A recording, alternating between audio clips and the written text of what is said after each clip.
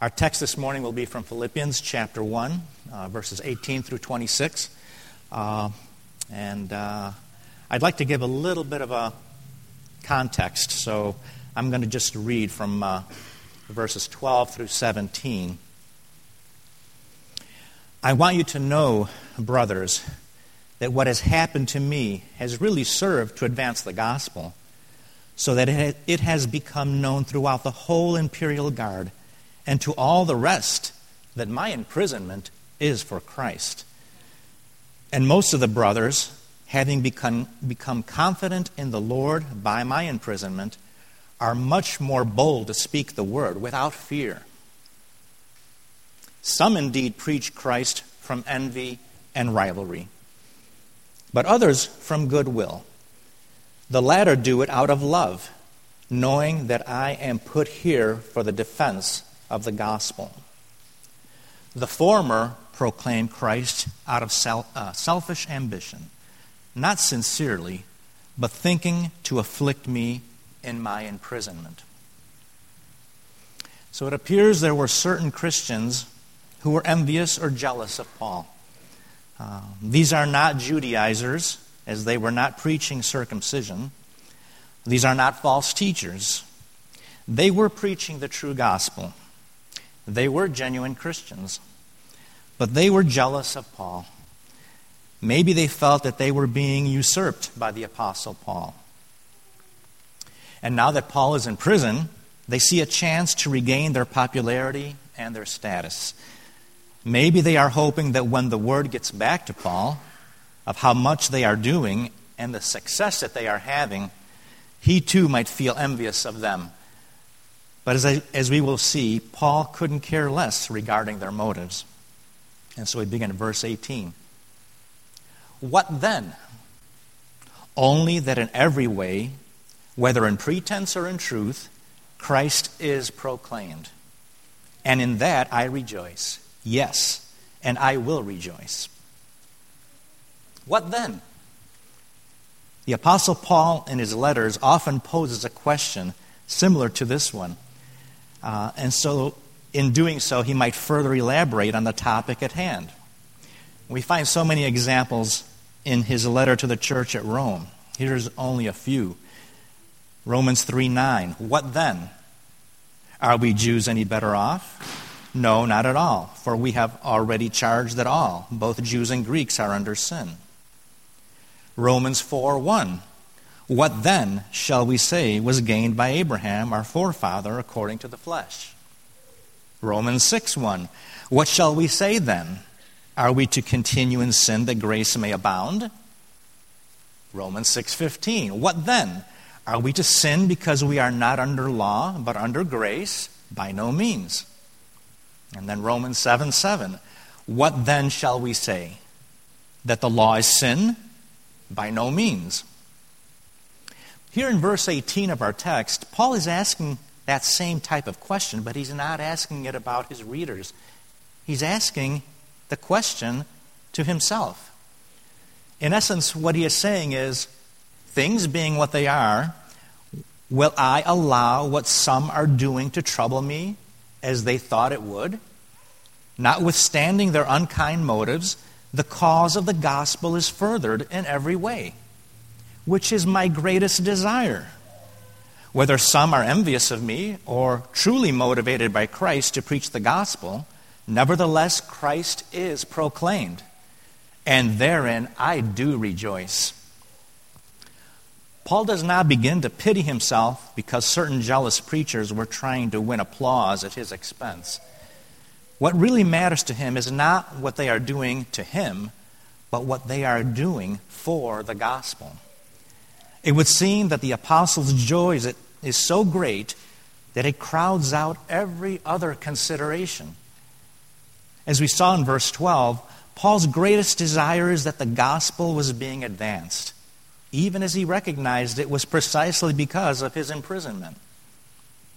Remember that Paul's concern here was not the content of the gospel being preached, only the motives of those who preached. Paul would have objected if he thought a false or distorted gospel was preached, even if from the best of motives. When writing to the church of Galatia, Paul used the strongest form of rebuke and condemnation toward the false teachers there and those who were receiving their teaching. Galatians 1, 6 through 9. I am astonished that you are so quickly deserting him who called you in the grace of Christ and are turning to a different gospel. Not that there is another one, but there are some who trouble you and who want to distort the gospel of Christ. But even if we or an angel from heaven should preach to you a gospel contrary to the one we preach to you, let him be accursed. As we have said before, so now I say again, if anyone is preaching to you a gospel contrary to the one you received, let him be accursed.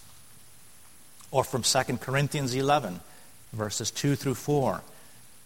For I feel a divine jealousy for you, since I betrothed you to one husband, to present you as a pure virgin to Christ. But I am afraid that as the serpent deceived Eve by his cunning, your thoughts will be led astray from a sincere and pure devotion to Christ. For if someone comes and proclaims another Jesus than the one we proclaimed, or if you receive a different spirit from the one you received, or if you accept a different gospel from the one you accepted, you put up with it readily enough. Notice that in Galatians and in 2 Corinthians, Paul is referring to a different gospel, a different Jesus, and a different spirit from the one they received. Even later in this very letter, Paul warns his readers about the ever-present danger of those who would seek to distort the true gospel. In Philippians 3, verses 2 and 3, look out for the dogs, look out for the evildoers, look out for those who mutilate the flesh. For we are the circumcision, who worship by the Spirit of God and glory in Christ Jesus, and put no confidence in the flesh. So had these brothers who were envious of Paul been in vital error, he would not have rejoiced. Paul could only rejoice at the good result, even if motivated by their bad intentions. What then? What does it matter? For Paul, it didn't matter at all. Both groups were motivated by Paul's imprisonment. Some were motivated in a good way, and some were motivated in a bad way. Yet nonetheless, they were motivated to preach Christ. And Paul could wholeheartedly rejoice in that. Verses 19 and 20. For I know that through your prayers and the help of the Spirit of Jesus Christ, this will turn out for my deliverance, as it is my eager expectation and hope that I will not be at all ashamed, but that with full courage now, as always, Christ will be honored in my body, whether by life or by death. Paul knew that the Lord was in control of all events, even though his imprisonment and impending trial made the situation look pretty dark. Paul was so confident because he knew that the Philippians prayed for him. His deliverance in the present situation was connected to the prayer of the Philippians. We might ask, what if the Philippians didn't pray for Paul? Would God's deliverance of Paul be hindered? It certainly seems that Paul is so intertwining their prayers for him, along with the help of the Spirit of Jesus Christ, that shows what a serious matter prayer is. What a privilege we have, church, and a responsibility we have as Christians to go before God in prayer. Let us not neglect those opportunities. How could Paul appear calm under imprisonment and in the face of possible death? Paul knew something about the power of prayer, as he will soon remind his readers in chapter 4. Philippians 4, verses 6 and 7. Do not be anxious about anything, but in everything, by prayer and supplication, with thanksgiving, let your requests be made known to God. And the peace of God, which surpasses all understanding, all human logic and reasoning is surpassed, will guard your hearts and your minds in Christ Jesus. However, it was not only the prayer of the Philippians in and of itself that would meet Paul's need. It was the help of the Spirit of Jesus Christ that came to Paul through the prayer of the Philippians. Paul's needs were met by the Spirit of God, but that provision to Paul was brought about by the prayers of the Philippians. Paul speaks of his earnest expectation and hope. This is the language of faith. Only the true believer can speak in this way. Paul mightily trusted God here, and Paul first trusted God that he would not be at all ashamed.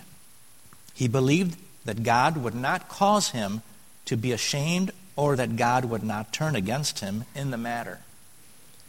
Being put to shame would be the result of failing to proclaim the gospel clearly and with conviction, even before magistrates and even before Caesar. Because death was better than life for Paul, he could speak truth with conviction, having no fear of the outcome. Though he was in prison and awaiting trial, Paul had the confidence that he was in the center of God's will. He was not ashamed of his chains. We read in 2 Timothy 2, verses 8 through 10, "Remember Jesus Christ, risen from the dead, the offspring of David, as preached in my gospel, for which I am suffering, bound with chains as a criminal. But the word of God is not bound. Therefore I endure everything for the sake of the elect, that they also may obtain the salvation that is in Christ Jesus with eternal glory." Or 2 Timothy 1, verses 11 and 12, "For which I was appointed a preacher and apostle and teacher, which is why I suffer as I do. But I am not ashamed, for I know whom I have believed, and I am convinced that he is able to guard until that day what has been entrusted to me." God gave him boldness to speak while in prison, and God would later give him boldness when he was to finally stand trial before Caesar. The book of Acts ends with this wonderful testimony. Acts 28, verses 30 and 31.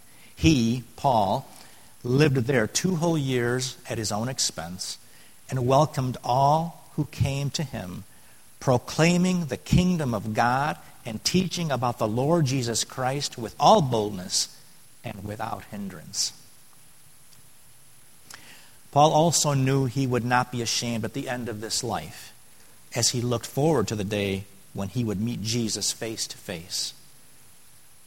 Some of the questions I ask myself, and maybe we should all ask ourselves: what does my heart long for?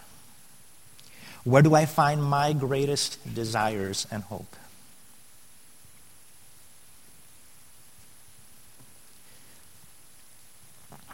What brings me joy in this life?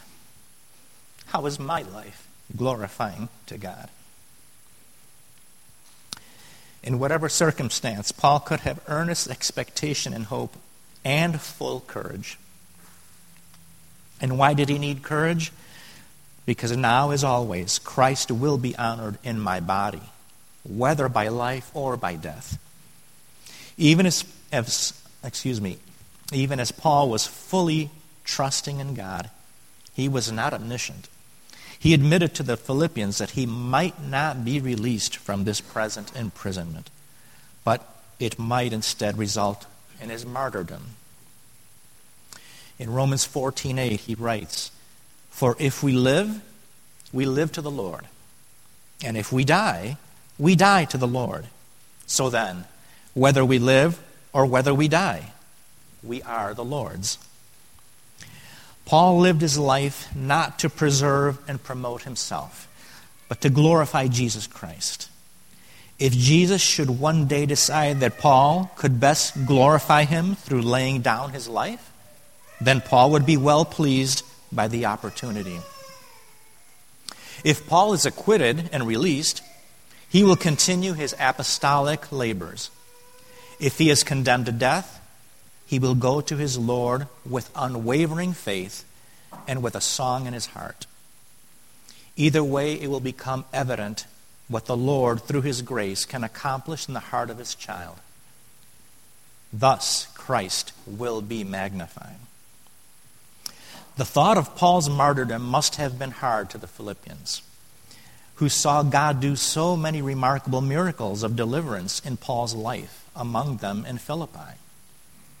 From Acts 16, we are reminded of Paul's divine guidance, leading him right to the very city of Philippi. Acts 16, verses 7 through 12. And when they had come up to Mysia, they attempted to go into Bithynia, but the Spirit of Jesus did not allow them. So passing by Mysia, they went down to Troas. And a vision appeared to Paul in the night. A man of Macedonia was standing there, urging him and saying, "Come over to Macedonia and help us." And when Paul had seen the vision, immediately we sought to go on into Macedonia, concluding that God had called us to preach the gospel to them. So setting sail from Troas, we made a direct voyage to Samothrace, and the following day to Neapolis, and from there to Philippi, which is a leading city of the district of Macedonia and a Roman colony. We remained in this city some days. You'll recall that it was in Philippi that God opened Lydia's heart at Paul's preaching. It was at Philippi that Paul and Silas were thrown in jail after having healed a slave girl who had a spirit of divination. It was there that God miraculously freed them from prison, and even the jailer in charge became a believer. It would have been easy for the Philippians to associate God's glory only with being delivered from one's problems, but that's not always the case. For God can be honored and glorified even in the midst of our problems. In 2 Corinthians 12, Paul was dealing with a certain thorn in the flesh. Verses 8 through 10, 3 times I pleaded with the Lord about this, that it would leave me, that it should leave me. But He said to me, "My grace is sufficient for you, for my power is made perfect in weakness. Therefore I will boast all the more gladly of my weaknesses, so that the power of Christ may rest upon me. For the sake of Christ, then, I am content with weaknesses, insults, hardships, persecutions, and calamities. For when I am weak, then I am strong." It's easy for us to dictate to God how He can and cannot glorify Himself in our lives. Paul wisely left all that up to God. So how could Paul say, "I know that this will turn out for my deliverance"? Verse 21. "For me to live is Christ, and to die is gain."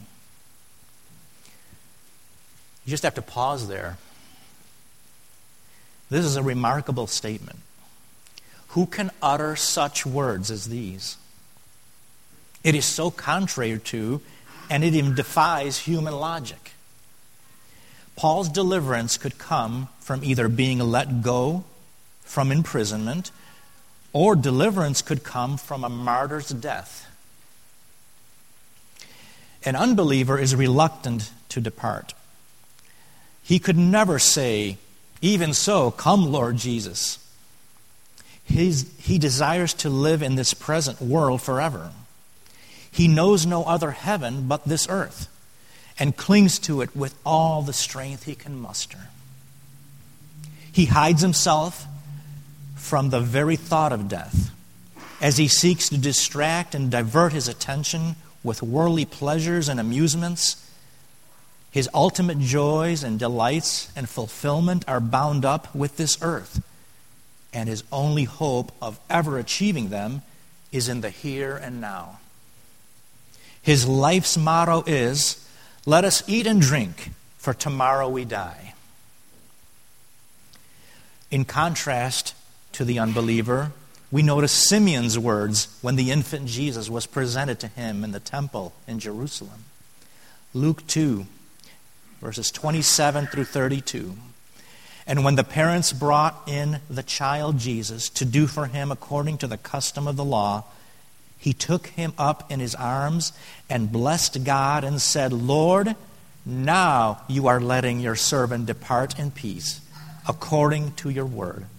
For my eyes have seen your salvation, that you have prepared in the presence of all peoples, a light for revelation to the Gentiles, and for glory to your people Israel. No one can rightfully say to die is gain unless he is living for Christ. In all of life's endeavors and pursuits apart from Christ, dying is always a loss. If your main pursuit in life is money or possessions, dying is loss. If your main pursuit in life is fame, dying is loss. If your main pursuit in life is pleasure, yes, dying is loss. You may hear someone say, if you lose your health, you've lost everything. Is that true for the Christian? Poor health may bring about earthly limitations and suffering, but it can never take away our joy in Christ. It can never take away the hope to which he has called us. And it can never take away the riches of his glorious inheritance in the saints. In fact, it is in moments of weakness that our faith deepens as we meditate on the one thing that is truly important, our relationship with Christ. To live for Christ is to live for his glory. Paul would say in Galatians 2:20, I have been crucified with Christ. It is no longer I who live, but Christ who lives in me. And the life I now live in the flesh, I live by faith in the Son of God, who loved me and gave himself for me. Christ had become for Paul the motive of his actions, the goal of his life and ministry, and the source of his strength. 2 Corinthians 5:15, and he, Christ, died for all, that those who live might no longer live for themselves, but for him who for their sake died and was raised. Later on in this very book of Philippians, chapter 3, in verses 8 through 11, he says, Indeed, I count everything as loss because of the surpassing worth of knowing Christ Jesus my Lord. For his sake I have suffered the loss of all things, and count them as rubbish, in order that I may gain Christ and be found in him, not having a righteousness of my own that comes from the law, but that which comes through faith in Christ, the righteousness from God that depends on faith, that I may know him and the power of his resurrection, and may share his sufferings, becoming like him in his death, that by any means possible I may attain the resurrection from the dead. Wow, what an outlook that is. To live as Christ means to count everything as loss now, in this life, in comparison to the value of gaining Christ in the next. We must be careful here to not misunderstand what Paul is saying. These are not the words of a man who is sighing after heaven but resigned to living on earth. This is not the utterance of someone who is fed up with living and couldn't take life any longer, so now the only hope is that heaven is close at hand. For Paul, to live is Christ, and that is exciting. This was Paul's life motto. Living, he will say in the next verse, means fruitful labor, in which he can take the greatest delight. Although the prospect of heaven is always before us, living for Christ, pursuing Christ, serving Christ, witnessing for Christ will make the joys of heaven even more wonderful. And when it's time for God to call us home, it will truly be gain. Paul says in 2 Corinthians 5, verses 6 through 9, So we are always of good courage. We know that while we are at home in the body, we are away from the Lord. For we walk by faith, not by sight. Yes, we are of good courage, and we would rather be away from the body and at home with the Lord. So whether we are at home or away, we make it our aim to please Him. For the Apostle Paul, this is a win-win proposition. To live is Christ, and to die is to be with Christ. And therefore, in comparison with life, it is the greatest gain. And so again, I ask myself these questions as I was convicted reading these passages, and ask yourself the same thing. What motivates me? Where do my desires and passions lie? What is the overarching theme and goal of my life? Is it to magnify Christ? My death will be gain to me only to the extent to which I magnify Christ in my earthly life. Can I say with the psalmist, Psalm 42, verses 1 and 2, as a deer pants for flowing streams, so pants my soul for you, O God. My soul thirsts for God, for the living God. When shall I come and appear before God? Let's move to verses 22 through 24 here in our text. If I am to live in the flesh, that means fruitful labor for me. Yet which I shall choose, I cannot tell. I am hard-pressed between the two. My desire is to depart and be with Christ, for that is far better. But to remain in the flesh is more necessary on your account. Paul was confident that God intended him to be fruitful. There was no doubt in Paul's mind that this was God's plan for him. If Paul lived, it would be a fruitful life. Souls won for eternity through his further ministry, the edification of believers, the establishment of churches. The prospect is wonderful. Paul knows that. Should he be acquitted and released, he will again avail himself of every opportunity to proclaim the gospel far and wide. Yet Paul expresses that he is at an impasse with regards to his continuing to live and serve the Philippians or to depart and be with Christ. Knowing that his death could be gain, both for the gospel and for him personally, Paul was torn between being with the Lord or continuing to minister to the Philippians and others. Paul's desire to depart is the same desire that is common to all believers. It means to finally be done with sin and temptation. It means to see those brothers and sisters who have gone to heaven before us. Most of all, it means being in the very presence of Christ, the lover of our souls, and that is better by far. The apostles' difficulty was not between living in this world and living in heaven, because between these two there is no comparison. But it was between serving Christ in this world and enjoying Him in the next. Paul is fully aware that there is no wrong choice here. And it does not mean that Paul literally had the prerogative of choosing his fate. But it is a reference to his personal preference. The ultimate choice, of course, is in God's hands. Notice also that there is no intermediate state between life and death. The apostle knows that when his soul departs from this earthly life, it is immediately with Christ. It does not go out of existence until the day of the resurrection, nor does it go to sleep. There is no purgatory. It at once enjoys blessed fellowship with the Savior. This is very far better. In the original Greek, it is very forcible statement. By far the more preferable. There's like three comparisons there. The language used here is exuberant.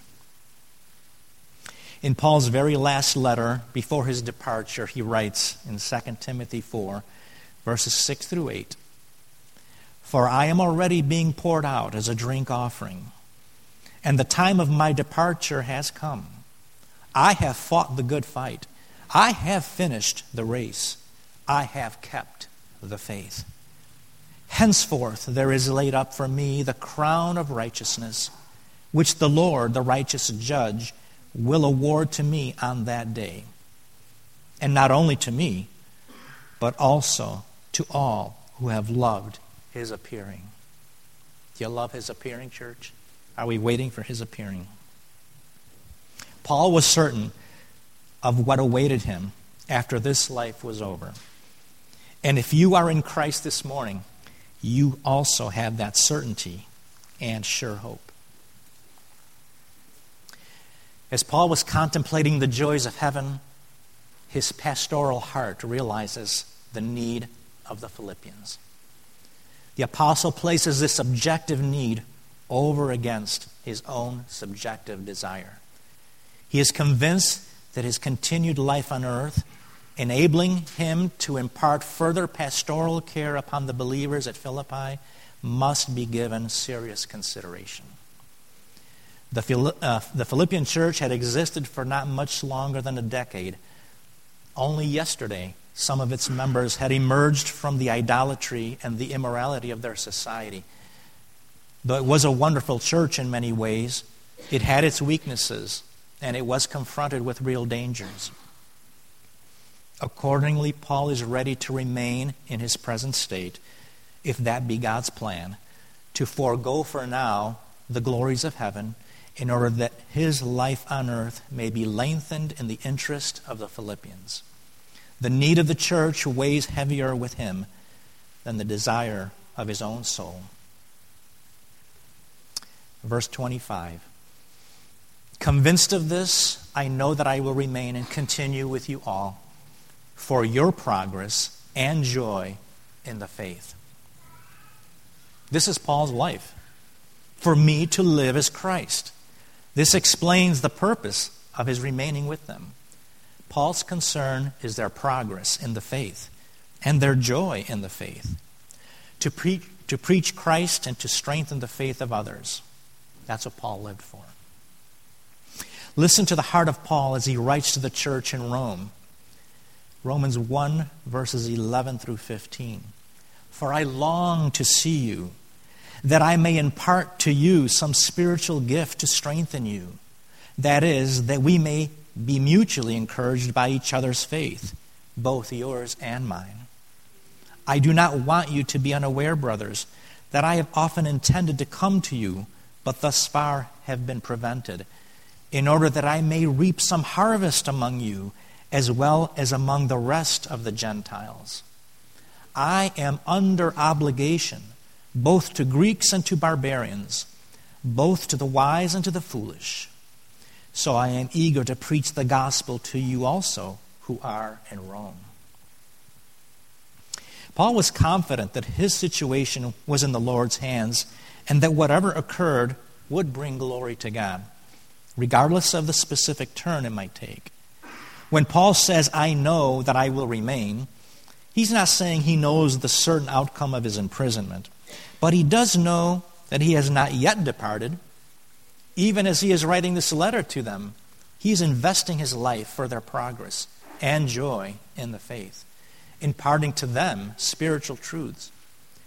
Paul's ambition was not for his own advancement, as was the ambition of those who preach Christ out of envy. Paul's ambition was for the advancement of the gospel and the spiritual growth of the saints. Having convinced himself that it is better that he remain a while longer for their sake, and that such work was needed by the church at Philippi, he regards it as entirely probable that he will remain on earth a while longer.